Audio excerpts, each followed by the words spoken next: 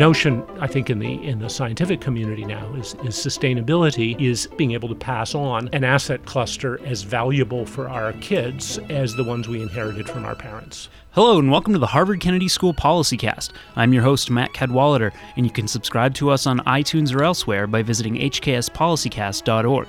You can also find us in Boston Globe Opinion and on Twitter at PolicyCast. Today we're joined by HKS Professor Bill Clark, co-author of Pursuing Sustainability, A Guide to the Science and Practice. Professor Clark, thanks for joining us. Delighted to be here. I think we're all familiar with the idea of sustainability, but can you describe how it's grown into its own field of scientific research? So sustainability is an idea that's been around presumably since farmers figured out they needed to fallow fields and hunters figured out they couldn't shoot everything in the forest.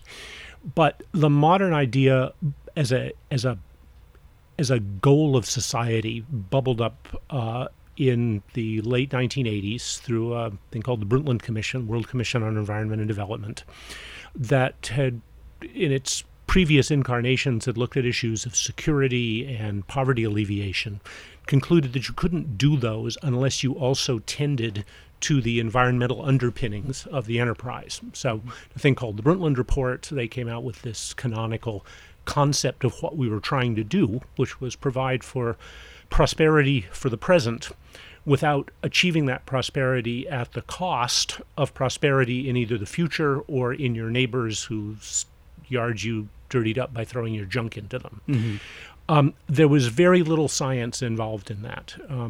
Ms. Brundtland picked a group of political leaders. She said we need to get on their agendas first. But especially in the last 20 years, science has really been stepping up to take this from a vague idea into a well-defined, implementable, researchable field. I think when I hear sustainability, the first thing I think of is global climate change. Obviously, that's something that needs to be addressed through sustainable efforts, but sustainability really hits much farther than climate change. I think as it's presently understood in not only the scientific community, but in reports by the UN, the World Bank, the OECD, we now see sustainability as a challenge of managing the underlying assets, the base on which societies draw to furnish their well-being. And that certainly involves environment, maintaining a supportive climate, decent soils, decent water, so forth and so on. But it also involves the other obvious things of our manufactured capital assets, our buildings and roads, mm-hmm. Our human capital, people who aren't being poisoned by the world around them, social capital, the norms and regulations that we use to keep ourselves from wrecking each other's lives, and a bundle of knowledge capital, which is the discoveries, the inventions, the ideas we have. And the notion, I think, in the scientific community now is sustainability is keeping the social value of that cluster of assets from declining through time. Mm-hmm. That is, being able to pass on an asset cluster as valuable for our kids as the ones we inherited from our parents. Mm-hmm. So what's happened in the last couple of decades that there's been such a boom in this field? Good question. I think the urgency of breaking free of business as usual practice has become more and more evident. I think back in the 80s, we got clobbered by the first realizations of things like stratospheric ozone depletion, skin cancers, and so on. Mm-hmm. Climate change began coming more and more onto people's agendas. We saw world fisheries collapsing, so on and so on. But I think as importantly, business communities began to see that their own supply chains, their abilities to be credible partners in different parts of the world, was suffering from the unintended, but certainly not prevented, damages they were doing to the support structures that let people improve their own lives in those areas. Mm-hmm. So it was a concatenation of things. I think, again, this Brundtland Commission in the late 80s was a catalytic event, pushed then by a series of international conferences, conventions, and so on. And the scientific community, slowly but surely, began to step up and began to try to move beyond simply better pollution technologies on the one hand, more environmentally benign agricultural practices on another, to begin to knit together a coherent field of work, a body of theory, a body of measurements, a body of experiments, which really has been a phenomenon of the 2000s. And how would you describe sustainability science right now in the 21st century? It's a problem-driven science rather than a blue sky research science. It's a problem-driven science like agricultural science or health science would be. It's driven to obtain an actual end. It increasingly recognizes that it needs to go beyond individual siloed disciplines. That's both in its research. It can't just be ecology or just be engineering technologies that lower pollution, or political scientists studying the world of common pool resource management. Rather, that those need to be integrated together, again, with the goal of managing this pool of assets so that their social value increases through time rather than decreases. But that means essentially certainly nobody of my generation was trained to be a sustainability scientist. I trained as an ecologist. My co-authors in this book, one trained as a political scientist, one as a chemist. We all are sort of coming in feeling our leg of the elephant that nobody quite can describe, but beginning to get a sketch collaboratively of the outlines of the elephant and some of its physiology and how it works and so on. But there's still a lot of gray areas. So there's been a lot written about sustainability, the various, specific practices within the field. What inspired you and your co-authors to write this specific book? Yeah. So, indeed, we had even contributed to some of these things in sustainable agriculture or sustainable urbanization or sustainable energy systems. And all that stuff is hugely important. It's the nuts and bolts of how you actually change how we produce energy, how we produce food to get things done. But what we found was that, by and large, this continued the siloing of expertise and of experience in these areas, and was not paying attention to the interactions. So what we wanted to do was not substitute for the sustainability engineering books or sustainable agriculture books, but rather provide a short, accessible, but authoritative piece that would show how those different particulars connect together, draw on the same body of underlying principles, need the same sets of underlying data, and in fact can offer huge areas of complementarity, of learning from one another, and so on. We were all teachers. We all were struggling to teach this stuff, and found that though we could get the details, what we couldn't get was the overarching framework in which to put it. Who do you envision being the people who are going to read this? Well, we titled the book Pursuing Sustainability not entirely arbitrarily. That is, we saw this as written for people, whether they are academic scholars or Kennedy School graduates or business leaders who see, in one way or another, trying to contribute positively to the goals of sustainable development, prosperity today without impoverishing the future or our neighbors, as part of what they need to do, and that they are developing their own special areas of contribution, whether that's in political leadership or running a company or doing basic biology research. But they want the bubble. They want to see who their neighbors are in this, what kinds of insights they're getting, who they might have to collaborate with. So this is done as an introductory, accessible guide to all those folks. I'm using it right now to teach an undergraduate class. I've used it for teaching executive training for mid-career professionals. We know we've got a lot of uptake by it in the business community of people presumably not wanting to read it cover to cover, but to look at it enough and then hand it down to their staff and say, read this and come back and talk to me. So if there are people out there who are interested in sustainability or pursuing some kind of sustainable goal, where do they start? What do you prescribe for them? It sounds like a cheap answer, but it's start where you are. One of the, I think, exciting things to me about the field is I've grown out of just being a biologist coming into this, being green and liking beasts, was to learn to appreciate how essential it is that I be working with people who are trained in law, that I be working with practitioners who know how to run a supply chain in a business, that I end up working with economists who actually can help me think through how we would rationalize and evaluate trade-offs. Mm-hmm. So I think we need to get away from the notion that there is somehow a sustainability expert out there, and that's a little ghetto of people someplace else, and rather that this is a collaborative activity across disciplines within scholarship, across the normal divide between practitioners, people learning from doing it in the field, and scholars learning by what you can do in a laboratory or library. So I tell my students, it really doesn't matter where you start. It learns that you develop a feel for the necessity of working with people like you coming in from complementary perspectives, practical or academic. Even within the context of our conversation here, sustainability is kind of hard to pin down, and I think that might be necessary because the field is so broad in what it entails. But how does this actually get applied?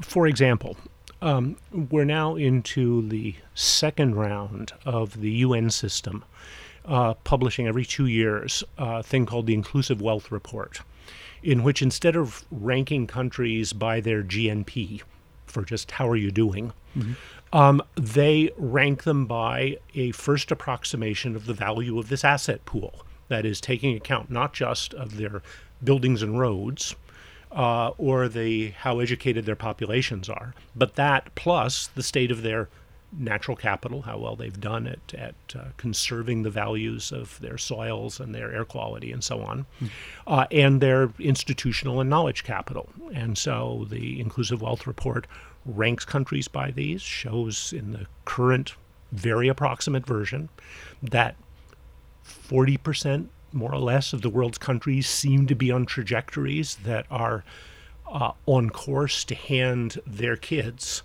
a set of assets to build their own view of a good life from that's better than what they got from their own parents, whereas 60% are not. That is, are actually on their present trajectory is going to be handing on a set of assets that are depleted and degraded, looking across nature, manufacturing capital, human capital, relative to what they got from their parents.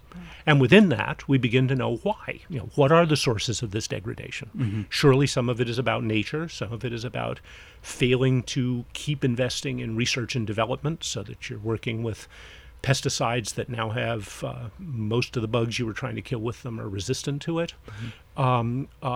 Simply, you're not on the cutting edge of areas of drugs and so on that you would want to be. So at that macro level of beginning to say it's not just GNP that we should be evaluating how we're doing as countries by. And we've made some real steps forward.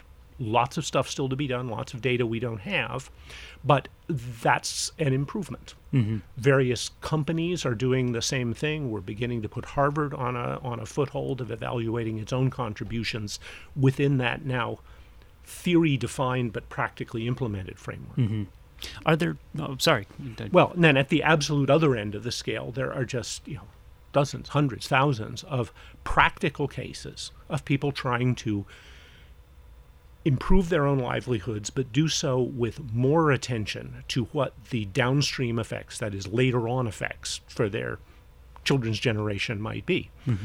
So we now see increasingly in the agricultural sector in the developing world, instead of pushing to North American monocropping, mixed agroforestry things that put you with a little deck of trees and then some bushes under it, and under that some ground level vegetables that integrate together to be pretty robust to droughts, require fewer pesticides, so forth and so on. In the chemistry sector, we come out of the narrow escape with disaster with ozone depletion, which if we hadn't caught it in time by having, just appallingly good monitoring facilities and so on, would have really been an exceptionally dangerous phenomenon for civilization, to a just generic move towards green chemistry, replacing those horrible smelling organic solvents with water-based or carbon dioxide-based solvents. Much of your dry cleaning, if anybody does dry cleaning anymore, is now not done by horrible stinky organic solvents that then pollute and are carcinogens in the water supply, but by aqueous or essentially carbonated water solvents. Right. So right across the spectrum, there are little things and very big things being done. I imagine there is, since this touches a lot of industrial production, there is a lot of will on the part of some businesses to try and make whatever they're doing sustainable in the long run, but also pushback because there are certain very profitable businesses that don't lend themselves to sustainability. Yeah. How do people manage that constant struggle? Well, so first, both of what you say are true. There are companies, just as there are individuals, who seem to have no perspective beyond feathering their own nest for tomorrow morning. There are companies, as there are individuals, who have been incredibly foresightful in how they've gone about this, that they in my experience, quite formally and quite sincerely mean to leave a business to their kids or their kids' generation, which they can be proud of, which is doing good in the world as well as doing good for the family or the company. So the whole spectrum is there. That said, I think it would be rosy to the extent of irresponsibility not to recognize that sustainable development is at its core an extraordinary redistributive agenda. That is, it's there as an agenda because too often we are feathering our own local nests here and now at the expense of the countries or the people who we throw the junk to, or future generations who we throw the junk to. Thus, trying to fix that, make the distribution of the capacity, the asset stock, to have each place and each generation have comparable assets to advance their own well-being means a redistribution. It means telling people they can't do some of the things they're doing right now because it is so unjust in the garbage it dumps on other people somewhere else or somewhere in the future, and that they've got to figure out either different ways to do the same thing that are less damaging or cease and desist. What that means that the sustainability is, despite the fact that I'm an academic, it is ultimately a in the streets revolutionary agenda. Amartya Sen calls the need being for informed agitation. The agitation because you've got to break the status quo and present trends for many countries, many companies, many individuals. The informed because we, the scientists, need to be serving up to those frontline agitators, whether they're running in politics or in reform efforts inside businesses or whatever. We need to be serving up to them the tools, the data, the evaluations of alternative strategies that let them push in the right places. Does achieving this require public policy measures to incentivize, not, in your terminology, not dumping on other people for, building your own nest? What it surely requires is people collaborating with each other, working with one another to achieve as a group what they can't achieve as individuals. We all know the tragedy of the commons sort of arrangement. If we all just graze the amount of sheep that would be best for us, there's not going to be any grazing left. So I'm being a little cagey on this because it does require cooperation. Whether that cooperation best comes from self-organized social groups, as we've certainly seen in especially small, intense resource use societies, or the Maine lobster fishery, or whatever, or requires degrees of public governance intervention, that is a top-down component, I think very much depends on the case at hand. Mm-hmm. If I look broadly across instances where we've made progress, I think the most common mode is dual. That is, it is self-organizing from below, within a company, within a community, within a fishery, but complemented by a set of rules, norms, arrangements, monitoring systems from above that help provide incentives like a carbon tax, help provide monitoring, as, say, we're now doing from satellites in Amazonia and so on. So you can say, well, we know you meant to stop deforestation, but look, it's still happening over here. Mm-hmm. Somebody go do something about that, right?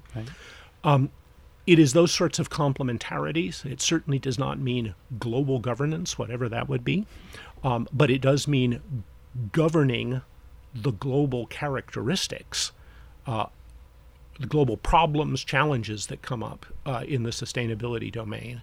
And yeah, it's hard to imagine not doing that without formal agreements among states and corporations and so on.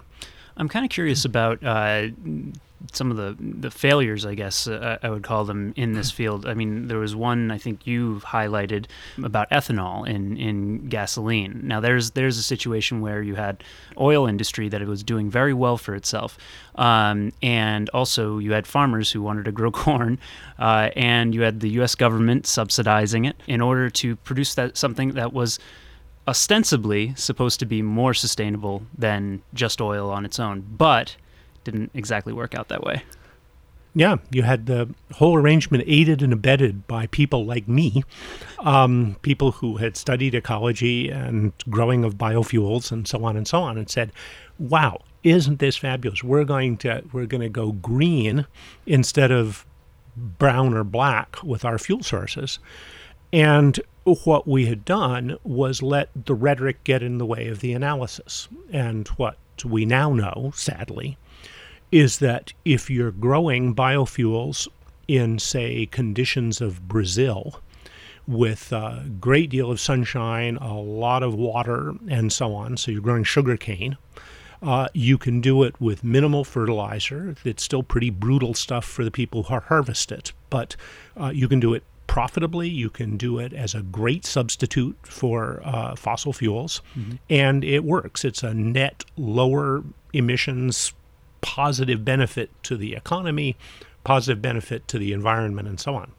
If you try to do that same trick, which is what we did here, by fertilizing biofuels as corn in the Corn Belt, then it turns out that your net carbon dioxide greenhouse gas accounts are negative. You actually, if you have to build the fertilizers, you have to run the tractors, you end up generating more carbon dioxide, more greenhouse gases from producing the biofuels than you do for not using the fuels, Right. And we should have seen that coming. And it's a source of shame to my own community that we jumped so on board. The Greens got to be better. Mm-hmm.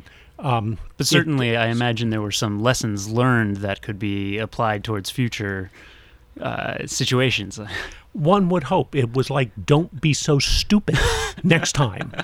I think maybe the more sobering part to many of us was, okay, so we, as the scientific world, were 3 years late in sort of sorting through, and it took the price shocks of having, driven up the price of food, et cetera, having food riots. And we said, oh, gee, maybe we didn't think this through.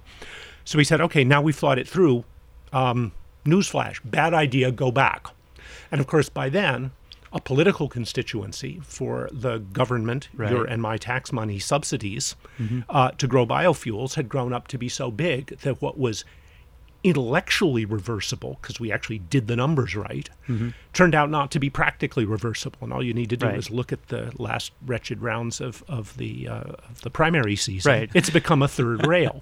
Right. So one more reason why I'm deeply convinced that people like me, coming in as a biologist, need to learn more political economy. And I could tell the other stories, but they'd be meaner, about how the political economists need to learn some biology and so on.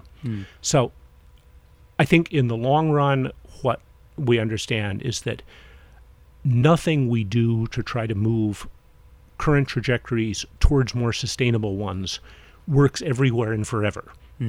We're not smart enough. These are really complicated systems when you put in just all of nasty nature, and then inventive people who strategize and invent new stuff and change their values. You're always going to get it wrong. So the question is not turning this into a think it through for 10 more years of study before you do anything. It's doing stuff and paying real attention to two different items. So the first is being very clear what you're trying to accomplish and putting out decent monitoring and observation that lets you know what actually is happening instead of what you intended to happen.